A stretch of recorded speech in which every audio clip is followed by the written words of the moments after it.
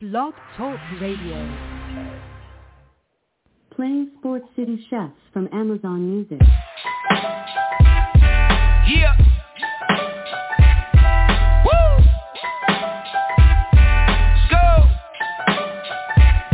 Y'all need to sit back, listen, enjoy the vibe. Sip something, light it up, enjoy the ride. Cause the Sports City Chefs is on tonight. In the kitchen cooking up, they on the rise.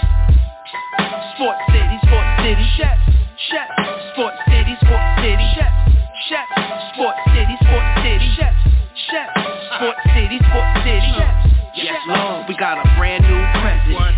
Joe Biden, we riding, I pray you heaven sent. Word from the wise, my people stay ahead of. Come on, I've been relevant, trying to survive the elements. It ain't no love in these streets, these dudes telling it. Case go from cold to hot, states evidence. Kaboom, Sports City Chefs is in the room. Cooking up hot topics to put up on your spoon. They well in tune, bloom like a flower in June. Superman verse MF Doom, the clouds loom. So tell a friend it's the Sports City Chefs again. Pay attention, tune in, we on the set again.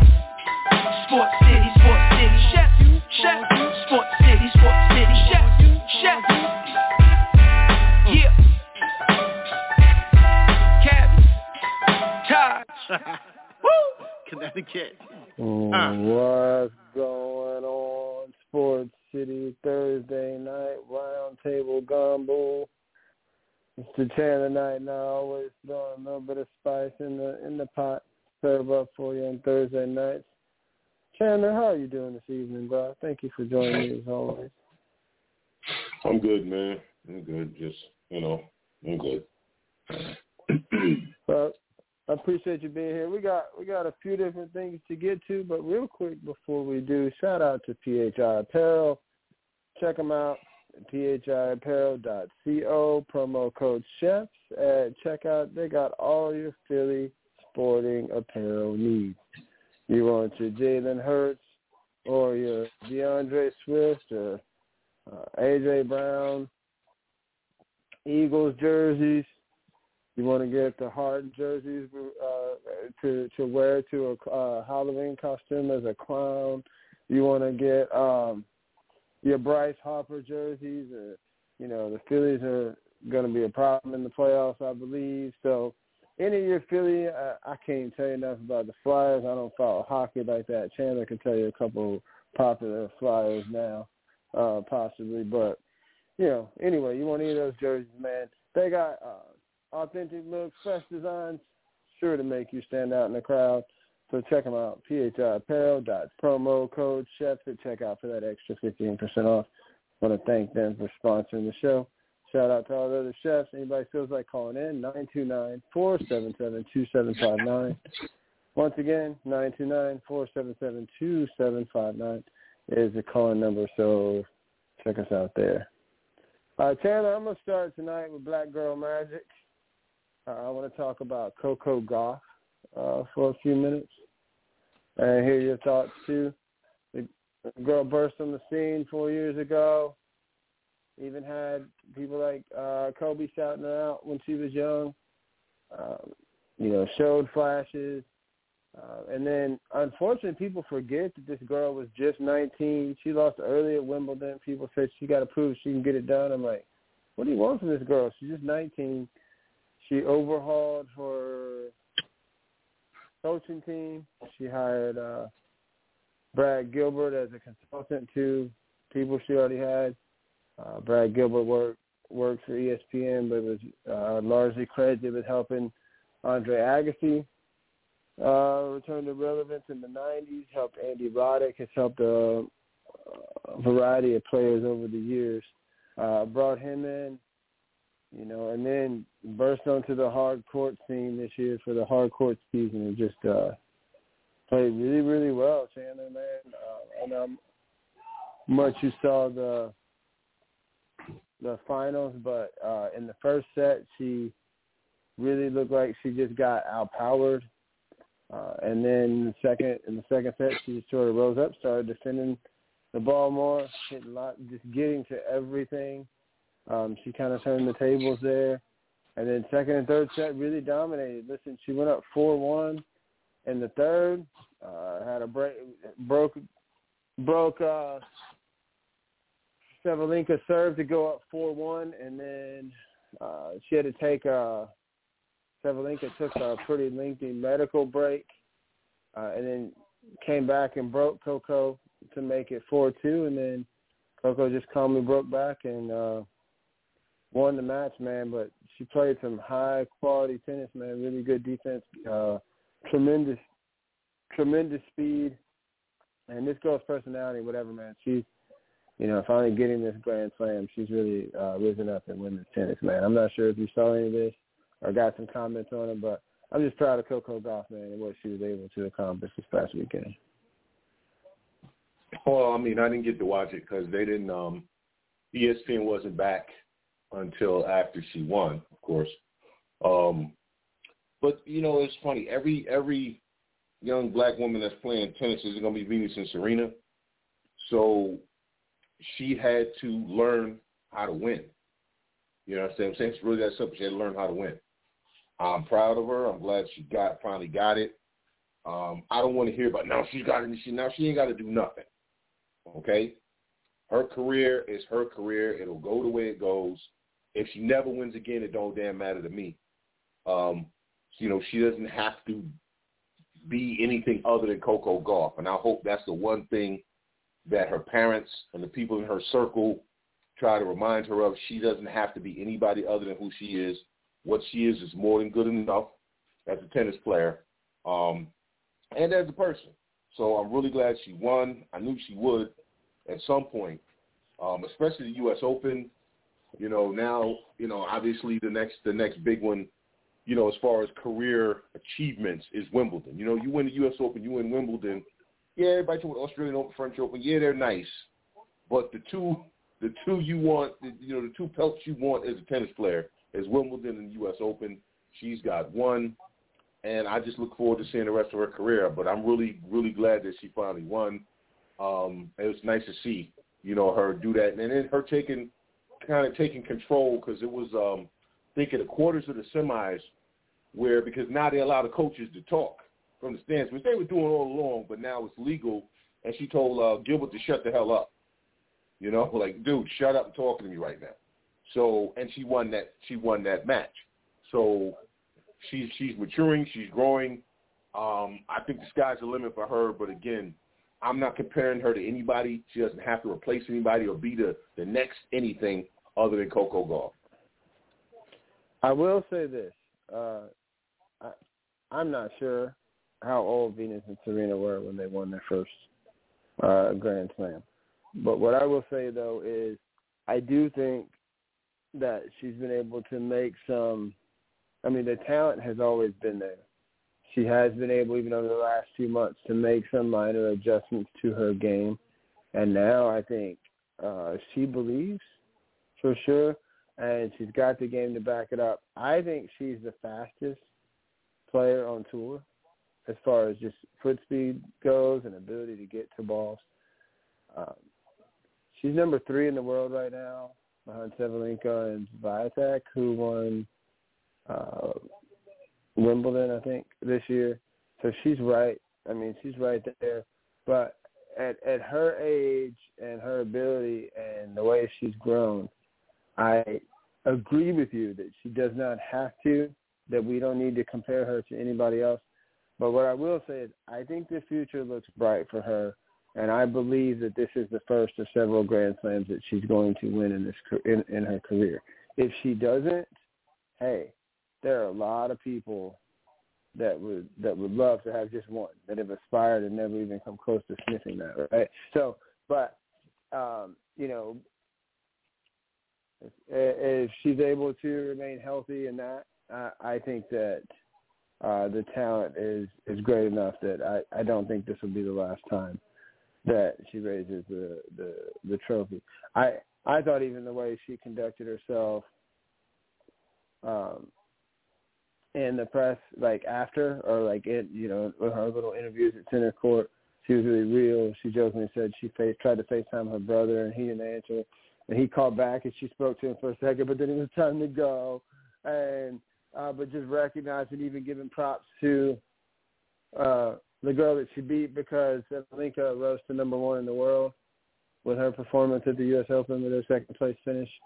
And then even, taking a minute to thank Billie Jean King for being part of the really pushing to make sure that the purse is equal for women and men at the U.S. Open. So I think that she showed poise and class and maturity beyond her 19 years.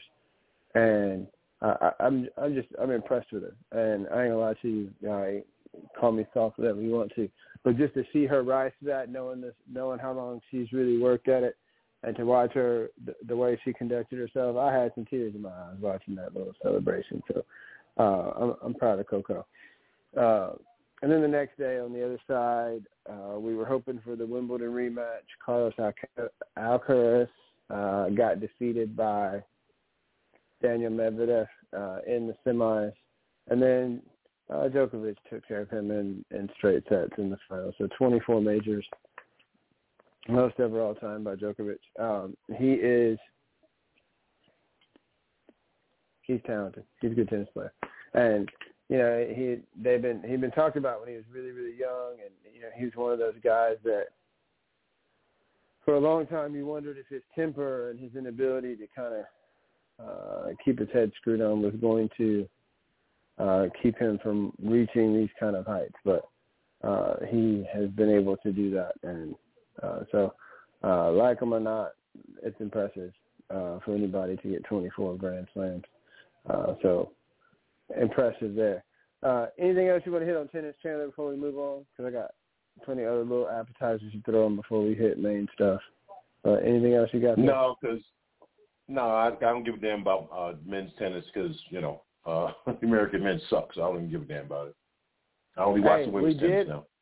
We did have some good performances by the Americans, though. We had a couple make the quarters, and one a young cat too, that just a black dude that had just graduated from Florida, made the semis. Lost to Djokovic there, but we did have some of the best performances from American men that we've seen in a long time. So it's good to at least see us trying again, or have the people try to get back there. Real quick, the next thing of after guys tennis being one thing that Chandler doesn't care about, and the next thing that he's not going to care about either, still got to throw it out there. The men's world championships in freestyle and Greco-Roman wrestling happens this weekend over Budapest, maybe somewhere over there, I want to say. But those start up Saturday and Sunday. Freestyle will pretty much be done early in the week. But so you got 10 weight classes at Worlds. You only have 6 in the Olympics, but there's a couple of Olympians. But a lot of new faces too for the United States. Matter of fact, a couple of Olympic medal winners and former world champions and world silver medalists got knocked off in the U.S. in the trials. So a lot of new blood. The kid who just won 4 national championships from Cornell got beat in his finals match to represent the world team. So a lot of new faces on the world team this year with some returning guys too, but speaks to the depth of the U.S. in that sport. So just throw that out there and keep it moving. Chandler, you and I talked on Monday night about the Jets clown around and quarterback got hurt. And, they're able to pull this game out late with the punt return. Your thoughts on the Jets moving forward? Are they going to take their chances with a running game and a solid defense with Zach Wilson? Do you think this team's going to do anything else or go to try to bring in or trade for somebody at the quarterback position? What do you think the Jets are going to do? Well, there's nobody to trade for. I don't want – you say what you want. I don't want Kirk Cousins anywhere near any team that I whitewash. Kirk Cousins is trash. I don't give a damn what nobody says. He is great at making money. You know what I'm saying? I'll give him that. The man is great at making money, but if you're trying to win, why the hell would you have Kirk Cousins? No, he done made way more money than Ryan Tannehill, bro. He done made more money than him. but he's produced more. Ryan Tannehill is one of the greatest swindlers in NFL history at the quarterback position. I ain't gonna call them swindlers because these people stupid enough to offer them the money. They're supposed to say yes. That's a fact. That's a fact. My issue with the Jets is you knew you didn't trust Zach Wilson, but you didn't have a viable backup for Aaron Rodgers. So now you stuck with Zach Wilson. Now that defense is on another level. Breece Hall's on another level. I don't trust Nathaniel Hackett. Now we got the story in The Athletic where Rodgers told the offensive line coach, I don't like guys cutting on the three-step drops because I might decide to hold on to it. Offensive line coach says, I don't want to give a damn what you think. You just the quarterback. And Dwayne Brown cut, and Rodgers got hurt. That ain't Dwayne Brown's fault. That's the offensive line coach. I don't trust. So I already got one coach that thinks he's smarter. Now, Nathaniel Hackett again. What did I say that night? He just kept calling passing plays. Why the hell you keep calling passing plays when you got two outstanding running backs? So I don't trust Nathaniel Hackett to actually understand how to call an offense for Zach Wilson. Everybody's going to blame Zach Wilson. You know, part of the problem with Zach Wilson in the very beginning was the fact that they didn't have a viable veteran. You had Joe Flacco, who was sitting around mad because he wasn't the starter. So how much mentoring is he going to do? Not a whole lot. And that was obvious when you watch Wilson play. Now you go with Tim Boyle as the backup. Once again, you have a guy who needs a veteran in his ear.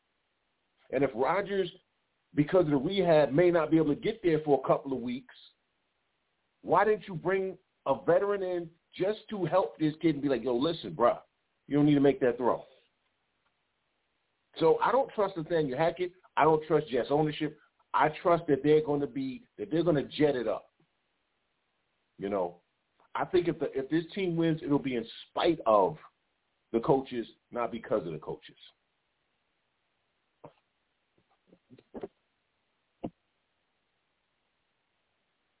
Mike, you still there? Yeah, I was sure talking on mute.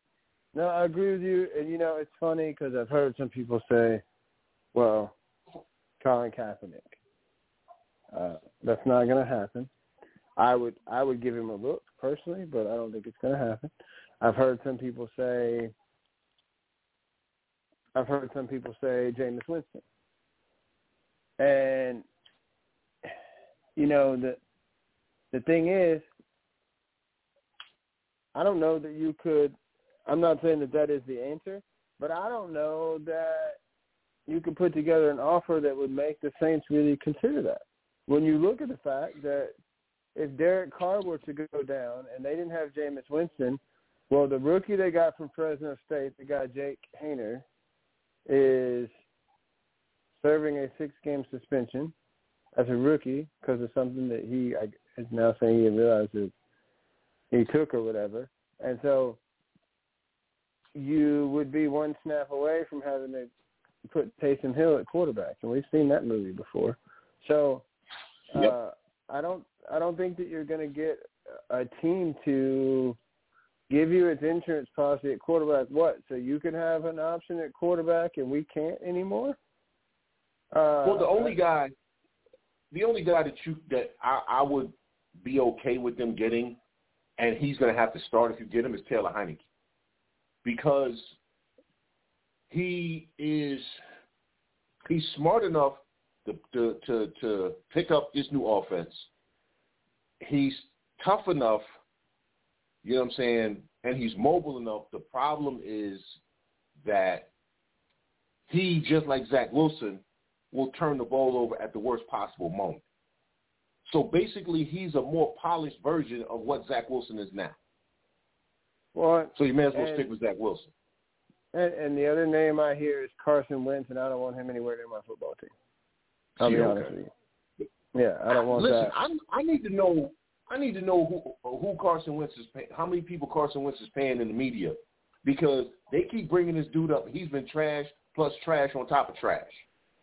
He had one good year, and then he got an MVP caliber season. He got hurt early, Nick Foles won the Super Bowl, and he was never the same guy ever again. And so to me, I don't know. I think we saw enough to know that Breece Hall's explosiveness is still there. We know what Dalvin Cook is.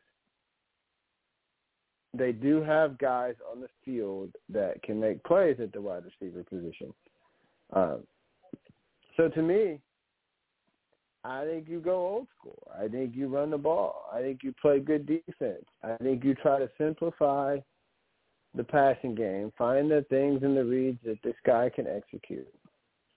You try to adjust your playbook to things that he can do, and see if he can make enough throws. At the end of the day, he looked bad early, but he completed 67% of his passes.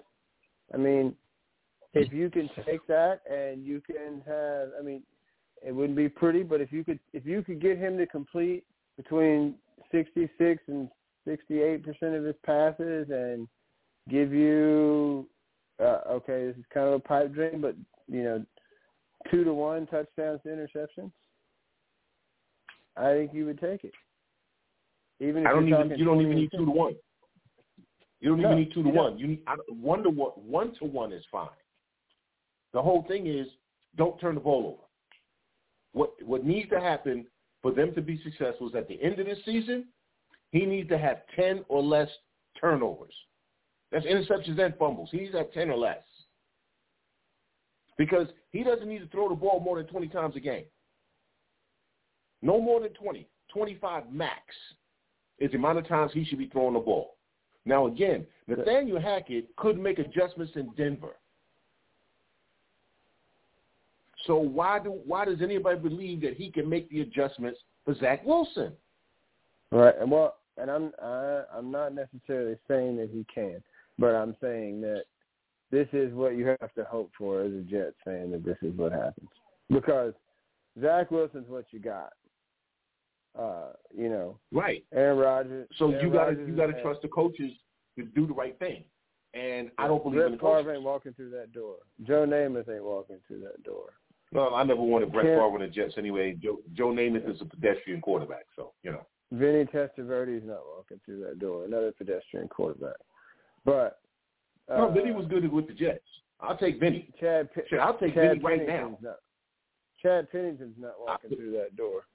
I'll take Chad right now, even with no arm. Ray Lucas isn't walking through that door. I take Ray. Neil O'Donnell isn't walking through that door. That's good, because Neil O'Donnell never should have been allowed in the door, ever. Let me see how many more I can think of. This is fun for me. Listen, that's a good defense. You got two dynamic backs, and I think that in certain plays, especially if you pick your spots, I think Garrett Wilson can get open, right? So we will see. Especially if these backs really, start doing their thing, and they're going to make you kind of cheat up and, hopefully open it up for, maybe you simplify it as much as just, play actions downfield sometimes. I'll tell you what, because you didn't listen to me the last time I put some money on it when I told you about Colorado. But I'm telling you now, I think the Jets are going to beat Dallas, but take the Jets in the points. You're going to make some money. Now, I listened to you on Colorado. I agree with you on Colorado, actually. Yeah, but you didn't bet on it. I'm telling you, take $20, right? Right. Take the Jets and the points, bro. I'm telling you this right now, and whoever's listening, the Jets and the points, because they're going to beat Dallas, because Dak struggles with zone defenses. Okay? I don't believe that. I think Dak is going to have a bad game. I think Dak's going to have a really good season. This is going to be a bad game for him. So take the Jets and the points. Now, I'm taking the Jets to win. Of course, I'm not gambling because I don't gamble. But if I tell you to gamble, people always win when I tell them to gamble. When I don't ever win when I gamble. That's why I don't gamble. But I'm telling you, take the Jets and the points. Put $20 down, make you about $150. So looking There's a couple of teams that I think are on that should be on upset alert this weekend. I'm nervous about the Saints going into Carolina. I understand rookie quarterback and all that, but the Saints have lost that in Carolina so many times. It's unbelievable. The Panthers can get to the quarterback. So that's a game I'm pretty nervous about. I think Cincinnati's going to start 0-2 again. I think that's a tough matchup for them this weekend. Cleveland-Pittsburgh is an interesting game this weekend. I think Pittsburgh wins that. There's a few there. Yeah. Well, I mean, with the Saints, bro, I told you, I don't trust the coach and I don't trust Derek Carr. And I know people want to say, oh, it was the first game. You got to give him time. Listen, man. Derek Carr does not look good in that offense. He does not look good. He does not look good. And it's a continuation of what we saw from him last season. So I still think he's better than Andy Dalton was in that offense, but we'll see. I honestly think Jameis should be the starter. I think Jameis should be the starter down there, man. I'm telling you, by the fourth game of the season, you're going to be talking about, man, we might need to put Jameis in. Well, just saying. Listen, I've been a believer in Jameis. I was happy they got him. I thought he was going to be the heir apparent. Unfortunately, a couple of things that are not his fault, a couple of injuries and that kind of thing have shortened his seasons and cost him to miss a chunk of time. I think that Jameis is still a very talented football player. I'm a believer in Jameis Winston. I still think that he can be and will be, for a franchise at some point, a productive starting quarterback in the NFL. I don't understand why, if he was healthy the second half of the season, why Andy Dalton was still playing quarterback. And that's not typical of the way that organization runs. What I will tell you is this. If Derek Carr really struggles in that offense this year, and I say I want to see week 4 or 5 before I really make that verdict, because I want to see if they use Alvin Kamara the way he needs to be used. Because if they do, there's a chance you can find some explosiveness there, and we'll see. But if it doesn't work this year, by the way, and this team, how is Alvin Kamara only suspended 3 games? So we just not gonna pay attention to the domestic violence stuff, right? We don't care about that. Yeah, I don't know. This wasn't domestic. This was. No, that's what I'm saying. There is also a domestic violence thing that happened during this off season. Yeah, I don't understand. And nobody wants to talk about it, and they don't want to suspend him for it, so we're just going to pretend it didn't happen. Yeah. Meanwhile, okay. Julio Urias is going to be gone from the Dodgers, and he'll be lucky if he gets the job again. He's going to be gone probably a full season. I think he goes for at least 120 games. Well, here's the crazy thing, though. I mean, he's a free agent after this year. They could suspend him, but if nobody signs him, does it really count as a suspension if he doesn't? Okay. No. Suspension don't start until he's on a roster. Right. And so if no team signs him or picks him up, then that arm, somebody's going to sign him. Trust me, somebody's going to sign him. You know that. It won't be the Dodgers. I think it might be. Well, because this ain't his first incident with the Dodgers. I understand, and that's why I don't think it is going to be the Dodgers. And they have pretty much come out in the media and made the statement that the organization was going to move on from him. Oh, I didn't know that. Cause, it's funny how the Dodgers keep getting these terrible human beings, isn't it? Right.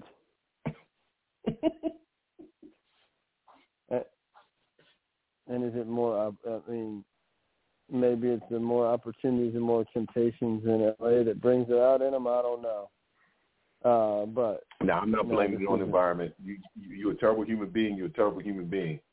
We got him. We got what's his face down in Tampa. Trevor Bauer. Who first of all, Wander Franco. Who should have already been cut. Yeah, he should have already been cut by the Tampa Bay Rays. Okay, this is the team that's talking about we're going to take the name Devil out because blah, blah, blah, blah, blah. But listen, that contract should already be voided. It should already be voided. Period. End of story. Because it ain't one, it ain't two, it ain't three, it ain't four. It's like 5. It's the whole LeBron thing in a terrible connotation. Not one, not 2, not 3. Come on, man. Yeah, this contract should already be voided. And to me, if you're Tampa, you void that and you thank God you got out of having to pay that contract because, listen, he and him and your boy from the Rockets, they might have to go upstate together for a while. Well, and here's the thing: now Rockets are trying to trade him. Why is he still part of the organization? First of all, Kevin Porter, even if you don't go to Kevin Porter should not be allowed in the NBA, regardless of how this turns out, until he makes the decision to stay on his medication. That's the first thing. Okay? Because every single time stuff happens with him, and there's been a lot of stuff, he has stopped taking his meds.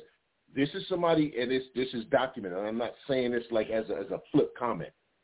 He has real mental health issues, and he really needs to stay on his meds. That does not excuse or justify the domestic violence piece.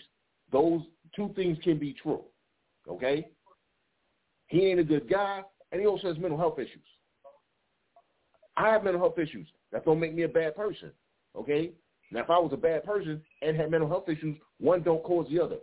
You're an asshole, you're an asshole, okay? I don't know a whole lot of assholes with mental health issues. I know a whole lot of people with mental health issues ain't assholes.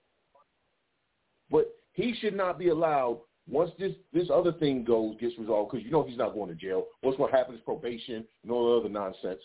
He should not be allowed on an NBA roster until it is confirmed for at least 9 months that he has stayed on his medication.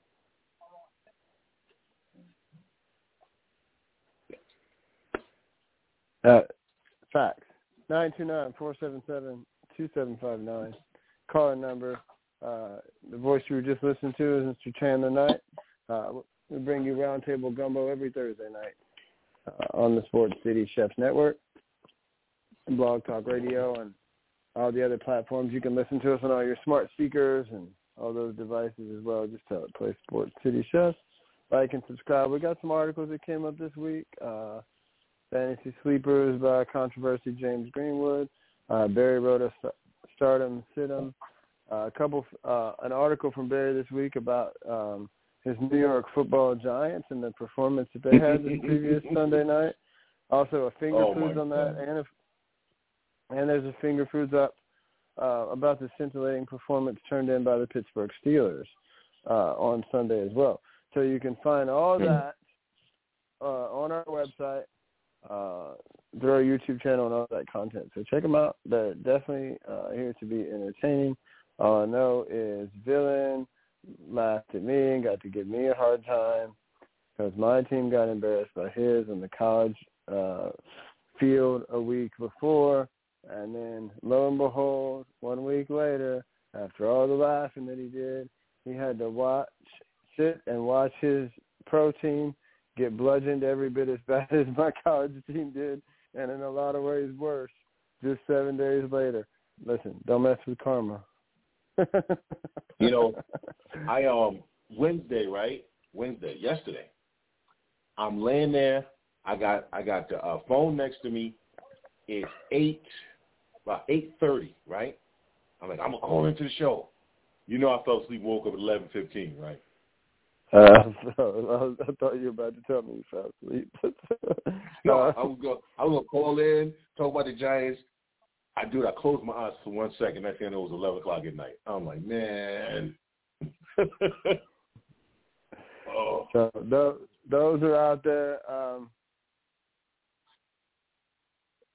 for this past week. So interesting enough, listen, don't buy in on the Rams or think that the 49ers are going to have a letdown game. The 49ers have abused the Rams the last few years they've played them. That's not going to change Sunday. Don't buy.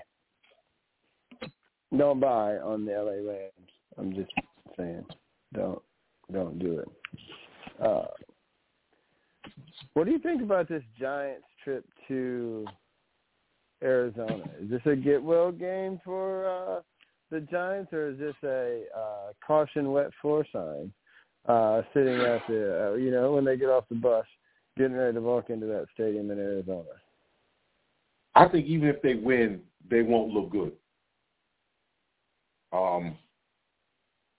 See, the organization is trying to tank. The players aren't. So I think that Arizona can mess around and win this game, or if the Giants win it by like a last-second field goal, which, again, is like a loss, because why are you struggling with the Arizona Cardinals? You know what I'm saying? You shouldn't be struggling with that team, and that they're going to struggle with that team because, again, Daniel Jones is a better running back than he is quarterback. Period, end of story. He's a better running back than he is quarterback.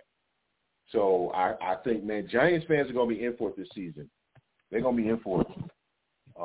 This is going to be a long season for them. And see, something I didn't know. I didn't know that Dayball was from the Parcells tree. I'm not Parcells, the Belichick tree. Which means that team is going to suck.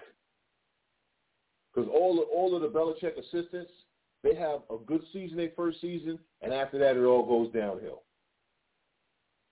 So, sorry, Giants fans. Y'all going to have a long season. But, hey, maybe you'll get Caleb Williams. Here's a bright spot. Maybe for Buffalo, if they suck really bad, maybe that Buffalo can, since it's people's opinion that Dabo fix Josh Allen, because he's going to need some fixing after this season, I have a feeling. We'll see. But maybe if he does suck it up, he'll get rehired in Buffalo to work with Josh Allen. And then the Bills can start they're not using going to fire Dayball. No, they're not firing him after this season. No, not after this the season. GM. I think it would take a couple bad years. The GM who decided to give Daniel Jones that money, he might be looking for a job. Daniel Jones, franchise quarterback. $80 million guaranteed. It's been an interesting debate because on who's better. There are some people that still think that Daniel Jones is as good as Dak Prescott. And so, okay. Yeah, I said it, and I can't say that I said it with a straight face though. All right, I'm going to pivot back to football in a moment, but I did want to give you a stat line. Hold on, let me see if I can find it here. Ronald Acuna, Chandler, with 16 games to go, 199 hits, 133 runs, 66 stolen bases, 37 home runs, 335 batting average, and a 416 on base percentage. Pretty impressive heady stuff there. I think he's gonna get to 40 and 70. So can we stop? As good a season as Mookie's had, can we stop? Can we stop acting like that this is somebody else's, MVP award in the National League? The only people who are bringing up Mookie Betts are media people. There's no actual baseball fan, not even Dodger fans, who think Mookie Betts should win the MVP. Okay? Why these media people are bringing it up so they can act like, they had a real tough choice.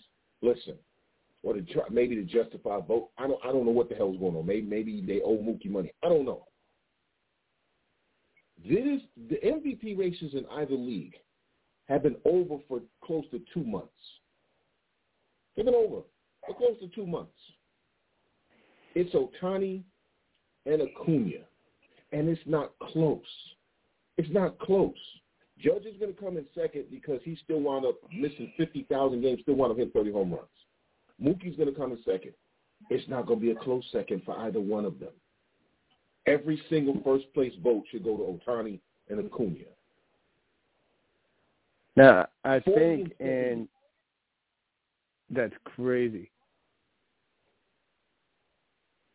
I think in other seasons, I think that Betts, Freeman, and Olsen would be a very good discussion for an MVP race. But not when a man's going 40 and 70 and hitting 335 with 100-plus runs, with 100-plus RBIs. And, I mean, listen, he might score over 140 runs. I mean, he probably will. That's just crazy. I've never understood why guys get credit for runs scored. That ain't got nothing to do with you. You got to get on base, obviously. But if you don't have guys to actually drive you in, you ain't scoring no runs. So I've never understood why players got credit for, he scored so many runs. Yes, because he's got good players behind him and they drove him in.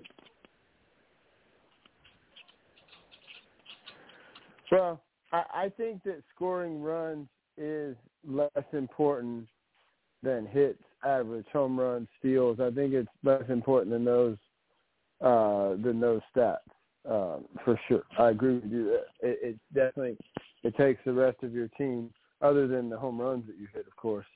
And you could argue that if you're a good base stealer and you do steal bases early, that, maybe you steal second, a ground ball gets you to third, a sac fly gets you in. So some of your work on the base pass assisted you in being able to score those runs.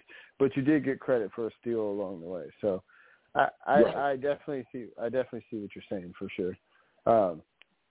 It just, to me, to lead all of baseball, not just the National League, in that many categories. And the guy's improved as a hitter this year. He's become more patient. He struck out a lot less.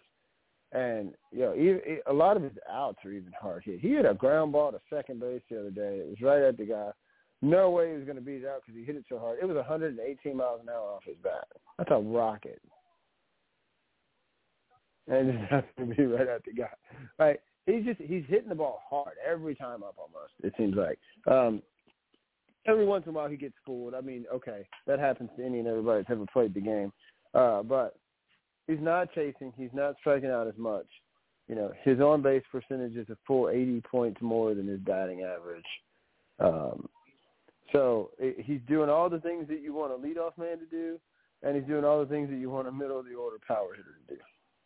And I think, once again, that Mookie Betts could very well be an MVP in a lot of other seasons. It's just not this one, bro. It's just not this one. What Mookie Betts is doing, he's having a special season.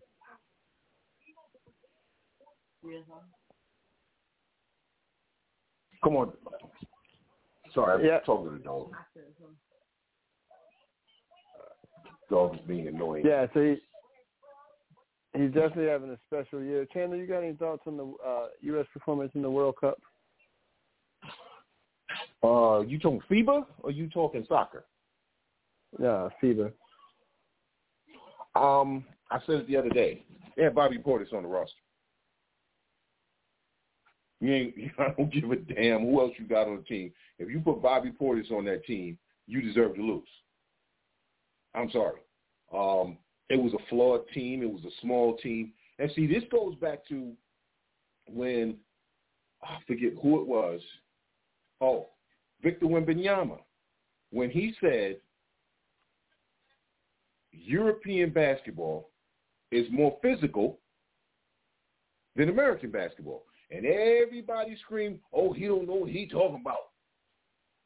And then the Americans got bullied in FIBA. What's the one thing everybody said? They too small. They too small. But if all the European big men are so soft, the size shouldn't have mattered because you should have been able to bully them, right? You should have been able to just put the booty on them and just walk them down because we so much tougher than they are. European basketball has never been soft. Just because their guys, a lot of guys don't play in the paint, don't mean that they don't play hard and play physical. They got bullied, as to be expected, because they went over there with a flawed team. Because Steve Kerr thought he was smarter than everybody else. That's what they did. And now, of course, now LeBron wants to come save the day. I'm not trying to hear it. LeBron, go away. Okay? Go away. If you want to go to Paris, go take a damn vacation. I don't want to hear about LeBron. He's recruiting people for the Olympics. If you really want to do something, your ass should have played in the FIBA tournament. I think at the end of the day, I think the Olympics are seen as most important. You qualify to get in there. Yeah, it would have been nice to win the World Cup. But I do think that the squad that the U.S. puts out in Paris is going to look a lot different from the squad they put out in this FIBA tournament. Now, what does that do? We will see. But I think that the U.S. should be able to put together a team and go win this thing. Otherwise, the world's closed a lot faster than people want to give them credit for. So, I mean, we will see. I mean, I think that if nothing else, for mainstream media, it's a compelling thing. Oh, they took a loss, they finished fourth, blah, blah, blah. And now they come back and win gold. So we'll see. I think it's going to be interesting to see what kind of team they put together because I think the Olympics next year are late August into September. So guys will have a chance to kind of rest their legs a little bit before they got to go into this thing, I think. So we will see for sure what happens. I definitely think this roster could have been constructed a little better, but I do think, and you and I talked about this the other day, I think this is a tremendous growth opportunity for a kid like Anthony Edwards. I think that he is going to take his game to another level in the NBA as well. But we'll see what happens there. We talked about Kevin Porter. That got mentioned earlier this week. Upset alert this weekend. I'm very nervous about LSU going into Mississippi State, playing one of the more experienced quarterbacks in the league in Will Rogers. Now, I know that team's still trying to figure things out because they went away from that air raid to a more conventional pro-style type of team. And Mississippi State was lucky to win last weekend. They got 5 turnovers and still needed overtime to win against an Arizona squad. But this feels like a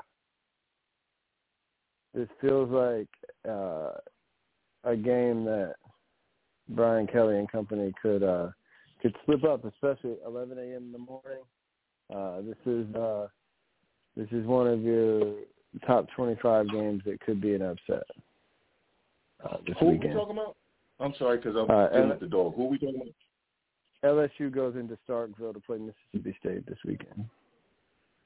And that's an 11 a.m. game. Yeah, that's a loss. And I just said Will Rogers from Mississippi State, one of the more experienced quarterbacks in the league. Part of it was because of that air raid offense holds all the passing records, but he has been around for a long time. People may sleep on Arizona, on Mississippi State a little bit, especially since they had 5 turnovers and still needed overtime to pull out a close game against Arizona.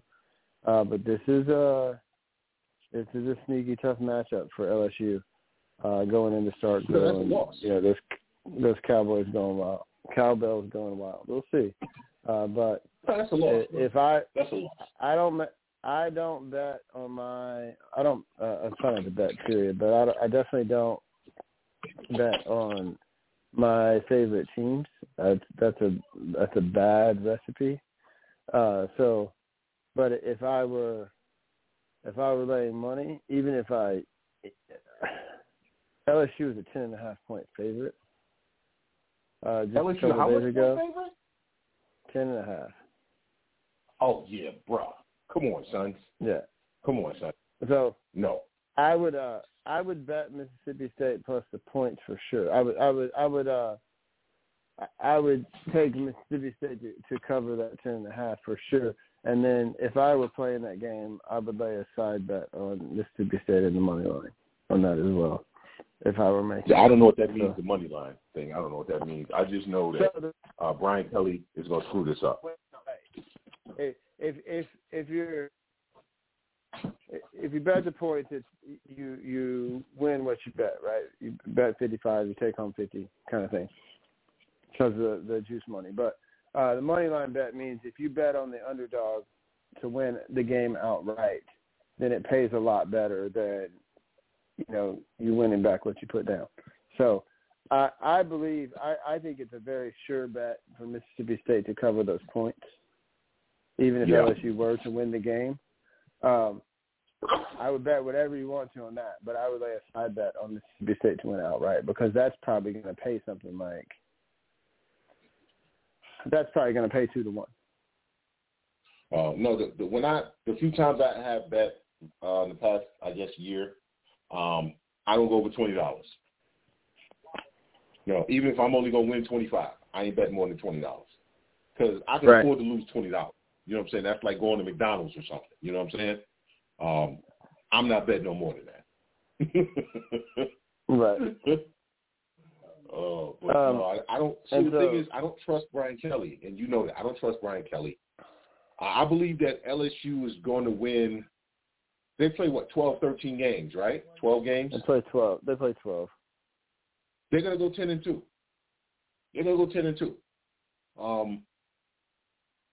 And like I said to you before the season started, they'll be on the cusp of what the hell is that? The college football playoff. And at the end of the season, it's going to look like he had a really good season. But the people who actually watch will know that he gave away games. That's Brian Kelly. It's what he's always done. He did it at Notre Dame for years.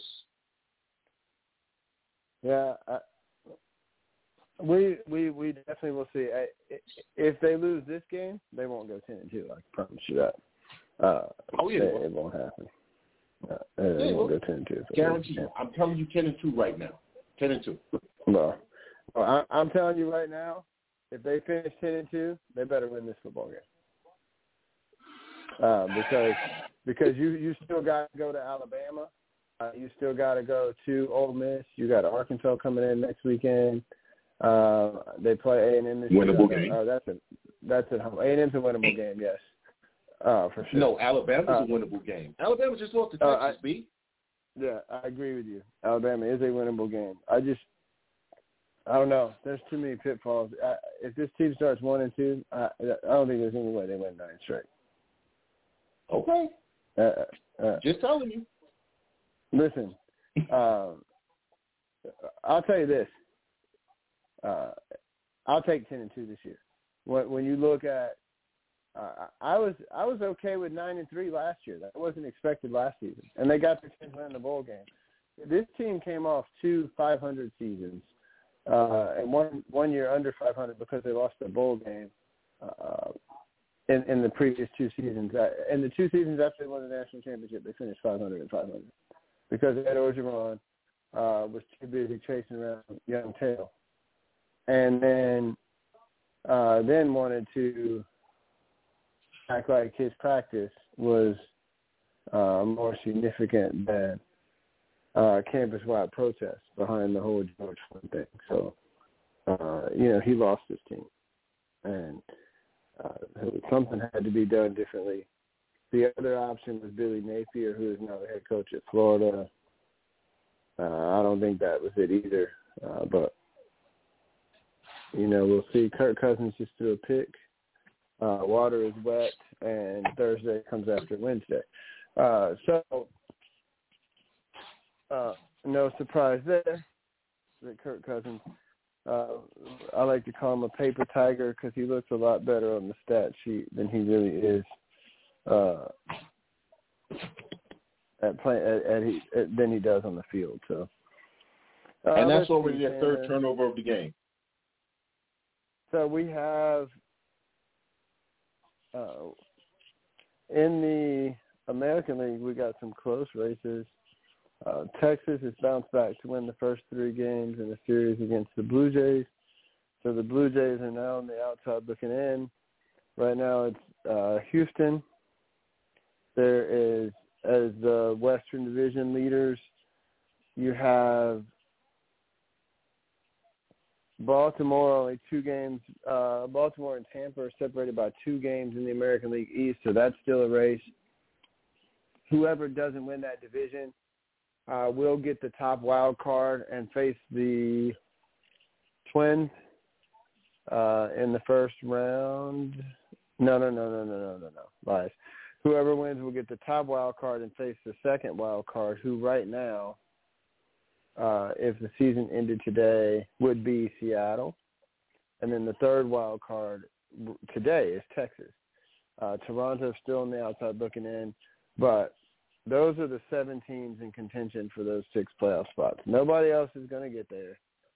It's those 7, and now Max Scherzer out, Chandler, for the year. Your thoughts on the Rangers' prospects in the postseason, if they can get there? Yeah, I trust Bruce Bochy. And shame on everybody that's celebrating Max Scherzer getting hurt. Listen, we all know that Max Scherzer is kind of a clown, honestly. He's kind of a clown. He loves to run his mouth once he's left somewhere. He's extremely thin-skinned and insecure.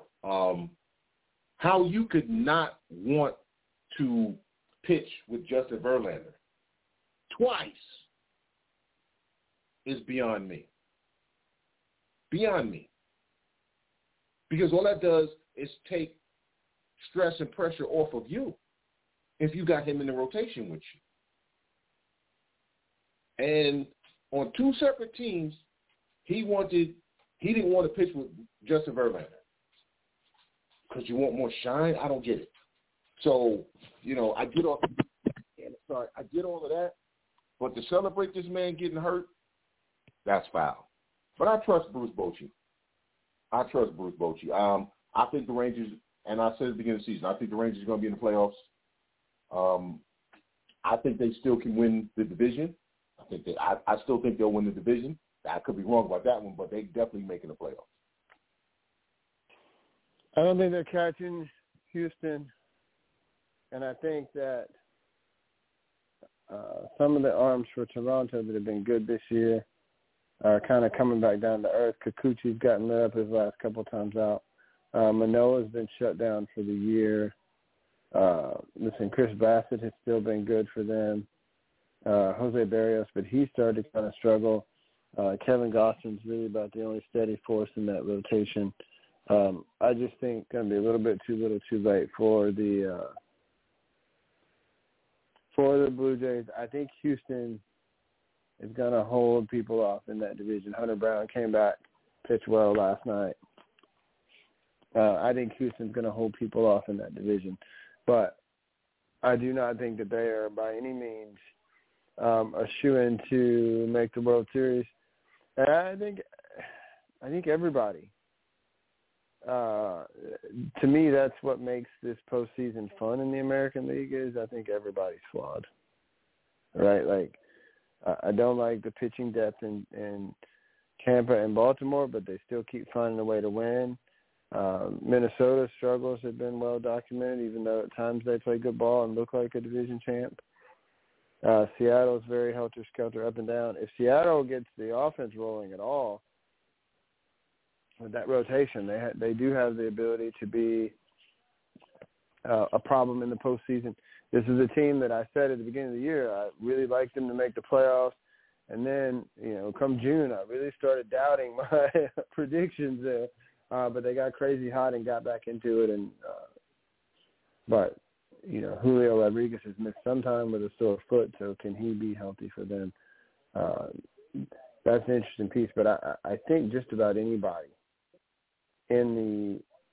that makes the American League playoffs has the ability or the potential to go to the World Series. I can make a case for any of them. And so I think that's what's fun to me is there's not a clear-cut, oh, yeah, this is the giant in this division. And then looking at the National League, the Braves, best record in the league, they just went into Philly, and it had to feel good to win 3 out of 4 in Philadelphia and be able to celebrate the division title on their field when they ended the Braves season last year. So that had to be nice. But in these 3 wins, the Braves coughed up a 9th-inning lead. Listen, Rafael Iglesias has been really good for Atlanta. He was a pitcher of the month in August. But Bryce Harper is something like 6 for 9 against this guy with 4 home runs. Yeah, it's absolutely insane how well he's hit him. And so the Braves had to win in extra innings in Game 1. They had to come back and get it done late again in the 3rd game of that series after losing Game 2. And then, I mean, they got down in that game and fought back. They won Game 4, 4-1. Strider came back and pitched well after having a shaky outing last time out. So only one of those games was really decisive. I'm telling you, this Philadelphia team with that offense and with guys like Wheeler and Nola at the top of that rotation, and even the left-hander Sanchez has pitched pretty good, team, they're not scared of the Braves, and they do present some matchup problems. And the Braves should be able to beat them, but, you know, Philly beat them last year in the postseason, and they're not scared of them. And so, listen, you can't sleepwalk through a series with this team. The Phillies are going to be a problem in the postseason. The second best team in the National League, Dodgers, man, I don't know who's going to pitch. Kershaw with the bum shoulder, and then maybe you may be seeing rookies like Ryan Pepio and Evan Sheehan pitching in the postseason for this team. They're starting pitching now. Buehler's not coming back till next year. Dustin May's out. Gonsolin's out. All these injuries amongst starting pitchers. I don't know how they're going to cobble this together. And so this is going to be a team that definitely has a lot of flaws too. And then looking at this, Chandler, right now, the first wild card would be the Phillies. The second wild card would be the Cubs. The Diamondbacks have climbed back into that third wild card spot. The Giants and Reds are still lurking, so we do have 8 teams really. And the Marlins are still kind of hanging around too. So you got 9 teams really in this race for these 6 playoff spots. Your thoughts on the pennant races and or the playoff picture in the National League? I'll wait to see how it all turns out. It's too much. It's still too many things up in the air right now for me. I just like the fact that there's so many teams are competitive, and that there's so many teams that have an opportunity right now. So I'm actually just watching as somebody just excited about the fact that there's so many teams with an opportunity, and I just want to see how it turns out right now. I think that's what makes it fun this year, Chandler, honestly, is that you can make a case for a lot of these teams having the opportunity to possibly get there or get to a World Series. There's not a clear-cut, favorite. On paper, the favorite has to be Atlanta, but they can be had, right? Anybody can be. The Braves are now, I think they're sitting at 282 home runs with 16 games to go. So they need 27 to tie and 28 to break the 2019 Minnesota Twins record for most home runs by any team in a regular season. That number sits at 309 for the Minnesota Twins. So the Braves have a chance at that home run record as well. Matt Olson, Chandler, he goes a couple weeks without hitting home runs. Now he's in the midst of a 10-game hitting streak with 8 home runs on that streak. So he's tied Andrew Jones at 51. I think it's just a matter of time he's going to break that franchise record. He's had an impressive year. I mean, there was definitely some disappointment about Freddie Freeman being gone, but this guy's younger and going to be around for a while. I think they're okay at first base. Yeah, because, Brian Cashman and his brain trust were too smart to trade for him. Yeah.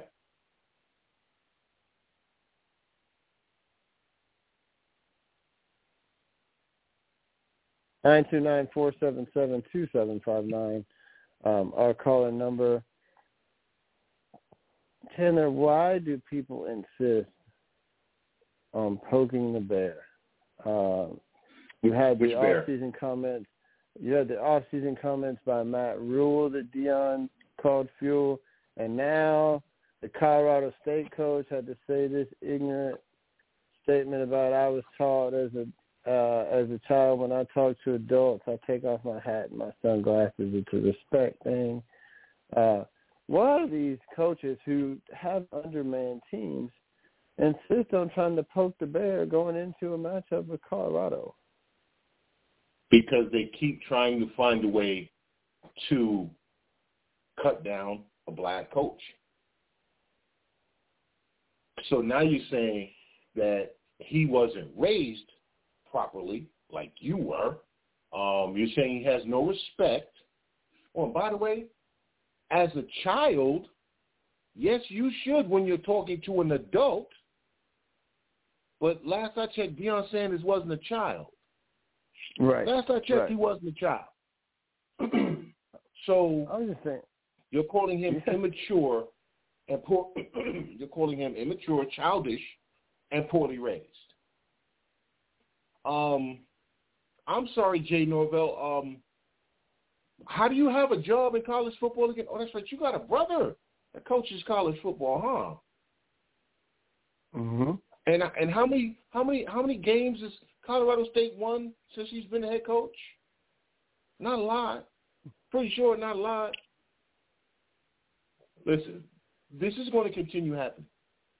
It's going to continue happening because now that you get your 30 seconds, because trust me, nobody was interviewing him last year ahead of the Colorado State game. Nobody gave a damn about that game. So instead of you taking the opportunity to recruit for your school, instead of you saying thank you, Deion, for this extra publicity we're getting, which ESPN wasn't talking to us last year or the year before that, or the year before that, or the year before that. Okay? We didn't have hundreds of media credentials to give out for the game. We're not going to make it, the amount of money we're going to get now for this game has increased for the entire conference. Because you remember all that money all these schools make, it goes in the pot, gets divvied up. Instead of that, you're so jealous that a black head coach is getting all this publicity that they can't help themselves. They can't help themselves. That the racism, it's just spilling out. They can't hold it in. They can't hold it in. Well, I'm just saying, you definitely outmanned. You're adding fuel to the fire, and you're going to get embarrassed on Saturday, and you got nobody to blame but yourself. It's going to get nasty. And then you got to go to midfield and shake his hand. Now, see, Deion ain't me because I'm petty. I wouldn't even shake his hand. I wouldn't even cross the field. As soon as the game's over, I'd turn around and walk off. I'd give him my back. But Deion's going to go out there. He's going to shake his hand. I wouldn't.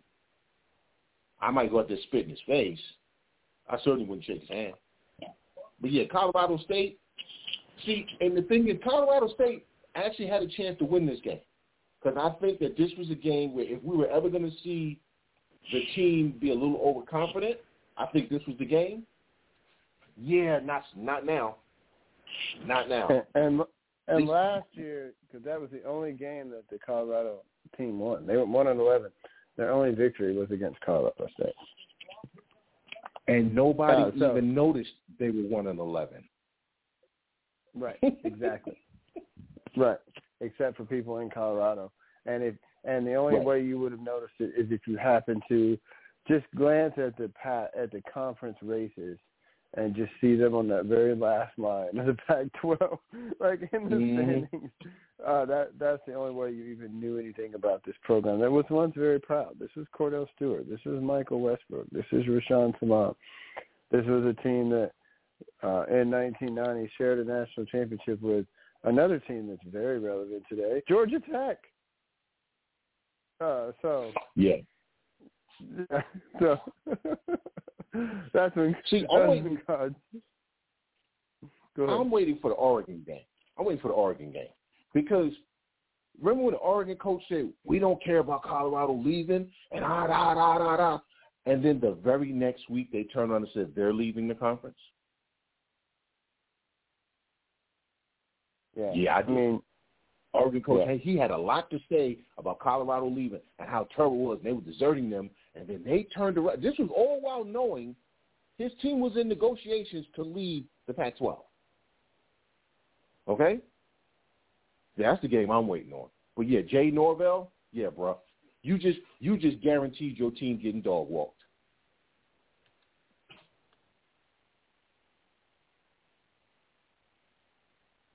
Now that it doesn't matter anymore, it was 27-7 Philly.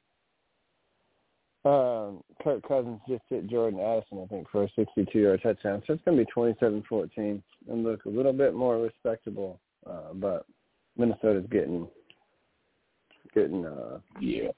Well, it's primetime game, which means Kirk Cousins is going to give it up at least twice. You know. Right. And this Minnesota team, we talked about this last night on the Cookout. Last year they were 11-0 in one-possession games. A couple of their losses, they got beat really badly. But the law averages are going to catch up.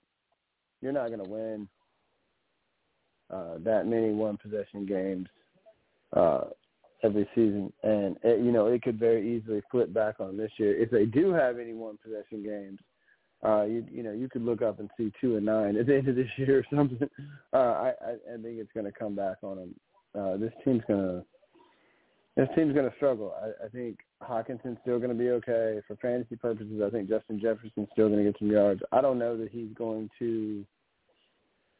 has enough on the field with him or like quarterback. I don't think he's going to surpass what he did last season. And the thing is I don't know that if he doesn't, that's not necessarily an indictment on him as a player, more on the system and where he's at and what they have on that team. Yeah. See, here's where if the Minnesota Vikings were smart. Number one, Kirk Cousins is playing out his contract because they don't want to pay him. Okay? Here's where if the Vikings were smart, which they're not, if they were well run, which they're not, I would call the Jets after this game. I call the Jets and be like, listen, give us a second, just to give it a second round pick. Give us 2/3 and a future first. 2/3 of the upcoming draft and a future first, and we'll give you Kirk Cousins. And what we'll do, because in case we have to make it work for salary cap, we'll restructure his contract so that he gets a lot of bonus money so it'll fit under your cap. Now, I personally think the Jets should say not just no, but hell no. But if the Vikings were smart, by the trade deadline, they would move Kirk Cousins. They would move him. Matter of fact, I'd call the Jets and I'd call Tennessee. Maybe even do a straight-up swap, Tannehill for Cousins. Because you don't have a quarterback in the building. You don't have a good backup. You don't have a young quarterback. But you're not going to pay Cousins, and he's going to be mediocre enough so that you won't have a high draft pick. So now you're in that purgatory of you're not good enough to get a good quarterback in the draft, but you're too good to get a young quarterback in the draft, and you're not good enough to win anything. So the smart thing to do would be to move off of Cousins. You know, that's hell. Take Tannehill back. Don't take Tannehill back. It don't matter. Go get Malik Willis from Tennessee, who I think should be starting in Tennessee, but that's a whole other conversation. Or hell, go get Will Levis if you really want to suck. And then maybe. And the thing, I think Tennessee will trade Willis before they trade Levis. And that would be a mistake by Tennessee, but that's a different conversation. I agree with you, but I think they will. Yeah, I do too. So you know what? Go get Malik Willis, and if he does turn out to be terrible, guess what? Now you got a shot at Shedeur Sanders or the clown from North Carolina, who I don't think is going to be a good quarterback, but everybody loves. I think his last name is May, right? Drake May. Or yeah, Caleb I think Williams. the kid from Duke. Or Caleb Williams. I think the kid from Duke is going to be a better pro quarterback than May. I'm saying that right now. Jordan Travis is another one that'll have a chance. Yeah, but you see what I'm saying? Now you have an opportunity to get you a young quarterback. You have Jefferson, who's still young. You have a lot of good young talent, basically. Madison is still young, still cheap. Jefferson, okay, and that's the other piece. If you go get a young quarterback, now you can pay Jefferson. Yeah. Listen, the Vikings, they let Diggs go before they paid him. And they let Diggs go because they felt like that Justin Jefferson had the opportunity to be as solid a receiver as Steven Diggs. Okay, so is he you can hear people argue that either way. I can argue that the drop-off at that position once they brought Jefferson in after letting Diggs go, they have not suffered at that position, right? But at the end of the day, not at all. But at the end of the day, you're not going to keep striking gold just deciding to replace these guys with younger, the next big thing coming up. So you need to, especially in today's NFL, you need to lock up a franchise receiver. And I've seen that kid from high school on and how much he's worked and improved his game. Justin Jefferson is the kind of guy that you want as your number one receiver, franchise guy in your locker room. He works hard. Listen, you know why Justin Jefferson got to go to LSU? Because his older brothers both went there too. It was legacy. Justin Jefferson was a 2, in some people's minds a 3-star, but an undersized guy coming out of high school. Athletic, but undersized. I'm listening to you. I'm sorry. Athletic, but undersized. Got there, went through the strength, really worked on his fast, really worked on his route running. Say it again? Damn it, I thought this was on mute. I'm sorry. I was looking at my bank account to see if I had enough money to go to the store, and I got way more money than I'm supposed to have. Oh, okay. Surprise. Surprise. So, no, you know how scary that is? Right. Wait a minute. Because it's like, okay, what bill didn't get paid? Right. Did I pay my property tax? No, so, I mean, just looking at it, though, you know, he's one of those guys that has gotten better. And when he got to the league, didn't act like he arrived and wanted to continue to better his game. Justin Jefferson's a better receiver right now than he was 2 years ago. He's got that kind of work ethic. He's going to lead by example. And then as he continues to grow in the league, he'll be able to lead in a lot of other ways too. This is a guy that gets it. And he is the type of guy that I think you want as a franchise receiver. So, listen, that's a guy Minnesota needs to pay. 929-477-2759 is our caller number. If I want to be part of the show, we're locked and loaded here with you just for the next few minutes. We're probably about 10 minutes. we're probably going to knock off in 10 minutes, right? So, looking around, let's see. College football this weekend, pro football. I'm just kind of trying to glance through and see what games really jump out at me. We mentioned Cleveland, Pittsburgh. We mentioned Baltimore, Cincinnati. Let's see. 2 games on Monday night. Those were those 2 that we just mentioned.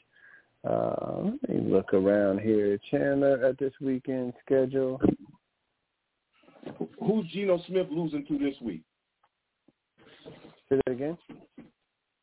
Who's Geno Smith losing to this week? Right. That was not a pretty game for him. Green Bay's going to Atlanta this weekend. That game happens this weekend. That's going to be a good game. That's going to be a good game. Yeah. Because it's, styles make fights.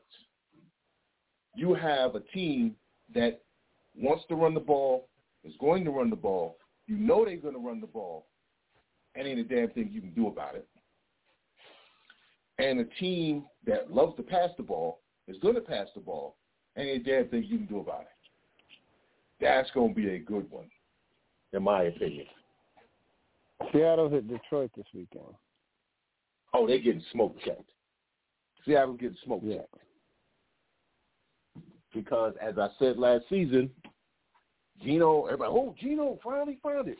Geno Smith had the one good season of his career. Okay. He's still Geno Smith. And listen, I like Geno coming out of college. My problem with Geno has always been he thinks he's better than he is. And the whole thing last season was about screwing over Russell Wilson, and now karma's coming back for them, for the Seahawks. So, but yeah, I think that Detroit game, that Green Bay Atlanta game, if you can watch that game. That's going to be a good game. Chicago at Tampa this weekend. I meant to bring this up earlier, but distracted. Can we stop blaming Geno Smith for the fact that his offensive coaches calling terrible game last week? Did you get to watch the replay of that game? Mike? I did. Did you see what I was talking about with the whole, I did. When they were calling plays? You literally, sitting at home, could be like, oh, this is about to be a pitch to the left, screen to the right, bubble screen here. I'm sitting at home. Everybody's, he's got to be better. His coaches have to call better plays. But hey, whatever. It's always the players' fault. It's never the coaches.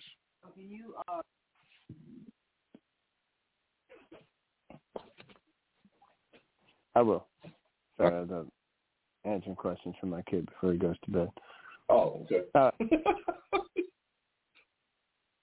All right, so it's that time. I had a couple of questions real quick for Dad, so I had to answer that real quick. No, it's okay. No, I think it's at some point we gotta, it's blame to go around, but it ain't always on the players. Sometimes it's on the coaches, but sometimes it's on the players to execute what's being called. So, it's situational for sure. And it would have helped if the offensive line could have blocked somebody. I'm just saying. Right, and people need to pump brakes a little bit on Baker Mayfield, though. Not a bad first game. He's got some weapons, but I'm not sure. I wouldn't be putting any money on him being a difference maker over the course of an entire season in Tampa. Yeah. Didn't they beat the Vikings? They did. So why is anybody excited about a team that beat the Vikings? Everybody beats the Vikings. Right. Yeah, that's what I said. Pump the brakes on Baker. Pump the brakes on Stafford and the Rams. No, I'm a push back there. I think the Rams are going to have a way better season than people think. Because McVay actually – Go ahead. They may, but they ain't winning this weekend. No. I think the Rams win between 7 and 9 games. Yeah, because McVay did something that all the rest of these Shanahan cultists won't do. He went and got coaches from outside that little incestuous pool of coaches and said, "What am I doing wrong? What can I do different?" They're not running that Shanahan. I'm talking about the old Shanahan, the father, who I can't stand. Racist piece of crap. But anyway, they're not running that zone blocking scheme. They're running a totally different run scheme. They're doing things differently. And the young players have bought in. Listen, McVay can coach. And the sign of a good coach is being willing to look at what you're doing and say, you know what? This ain't working. I need to do something different. I think the Rams win at least 7 games. What do you think about the Titans and the Chargers? About the who? Titans and the Chargers. Chargers are going to Charger, and the Titans, until they give Malik Willis the ball, are going to suck. And we got about 2 minutes left. All right. Real quick, Chandler, close out before we get out of here. Yeah, as always, say yes to life, say no to house guests. 988 option 1. Thanks for hanging out with me tonight, Mike. Hey, man, it's always a pleasure. Glad to have you back in. Villain said tell you what's up earlier today. All right. And so, shout from Villain. Shout to TP Timeless. Without him, wouldn't be here. A lot of us probably wouldn't be here. Shout out to Villain, to Serious Controversy. Check out the website, all the articles we got going up on sportscitychefs.com. And Finger Foods as well. Remember, man, like and share if you resonate with any of this stuff. Help us get these numbers up. Subscribe to our shows. If you like the food we serve up, we try to do those dishes here before we sign out. We got shows throughout the week, 9 p.m. Eastern time on Tuesday, Wednesday, and Thursday nights. NFL Front Office show on Tuesday nights. Callers Cookout on Wednesday. And then RoundTable Gumbo with Chandler and myself on Thursday. Don't forget the Timeless Sunday Morning Brunch, Sunday mornings, 11 a.m. Eastern time, where we recap what happened over the weekend. And we set the table for you on Sunday, pick the games and everything happening in the week ahead. As I always say, laissez les bon temps rouler. And Tom, as always, likes to remind people, man, tell a friend to tell a friend. I'm going to wait on that. It says I got 60 seconds. So real quick, Braves clinch. I'm excited about that. Max Fried's throwing well. Strider had a good performance last night. I'm cautiously optimistic that one of my teams can prove me wrong and win this weekend on the road. We will see. But as Timeless always likes to say, man, tell a friend to tell a friend that it's the chefs again. And if they don't know, now they know. We out, Chandler. Peace. See you next week.